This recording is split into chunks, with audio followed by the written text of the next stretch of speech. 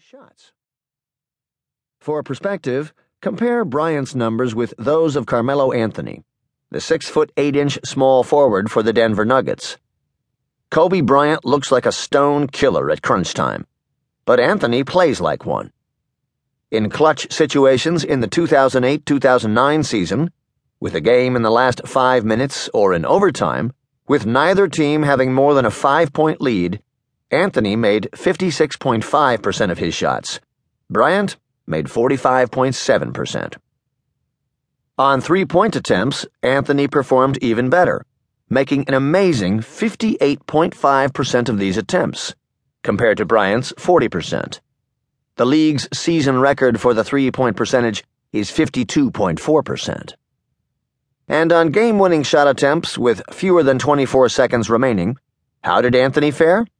Again, Melo was Melo, 48.1%, almost twice Kobe's 25%. Despite what most NBA players thought they'd seen and believed they knew, Kobe Bryant is not a great last-minute shooter. He's not even an average player in these situations.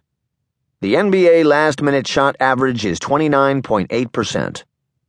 Had Kobe been merely average, the Lakers would have won 2 more games over that stretch. Had Kobe possessed Anthony's gift in these situations, the Lakers could have won as many as 23 additional games, almost 3 more wins per year. The players hardly could have made a worse choice. Several NBA players had made at least half of their last-minute shots at the time of voting, and Travis Outlaw of the Portland Trail Blazers had made 6 out of 7. Which raises the question, could the NBA players have made a worse choice? Yes. 1. The players could have chosen the player who, on 37 last-minute shots, had made just 6, a woeful 16.2%, for the worst record in the league. Now that guy is absolutely the last NBA player you would want to take a last-minute shot. Whatever you do, do not choose him. Give the ball to anyone else.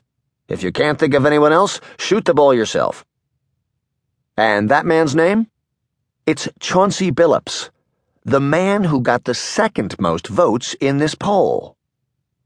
How could these players, with their night-to-night 82 regular season games a year and weeks of playoffs, and all the knowledge that comes with that, make 2 such bad choices? And this is the best answer. These players are just like us. All of us quickly learn rules of thumb, shortcuts for making decisions that psychologists call heuristics. We learn and use them because we must. We don't have the time to ponder every decision. And one of our favorite heuristics is stereotyping. Older is wiser. Accountants are analytical, and huge animals aren't agile. The NBA players were doing what we do every day. They were shortcutting. Let's see how. To understand the players' unthinking, look at the phrase that describes Kobe Bryant, the world champion Los Angeles Lakers' handsome veteran all-star shooting guard. Because of their years of title-winning success, only the Boston Celtics have won more NBA championships, and their position in the nation's second-largest media market, the Lakers appear on television more often than any other team. Television executives know there aren't enough viewers in Carmelo Anthony's Denver, or in Outlaw's then home of Portland, to justify covering those teams when there are so many more viewers in New York, Chicago, and Los Angeles. So, for every time that Anthony's Nuggets appear on national television, Bryant's Lakers appear 5 times. As a result, Kobe has the most often seen face in professional basketball. He's familiar. And as we will hear throughout this audiobook, we humans are unusually biased toward choosing things that seem familiar. To make Kobe even more familiar to fans and players, Kobe is a veteran. At the time of the NBA poll, Kobe was midway through his 13th NBA season, having skipped college and gone straight to the NBA in 1996. Anthony and James were just in their 6th seasons, relative new kids.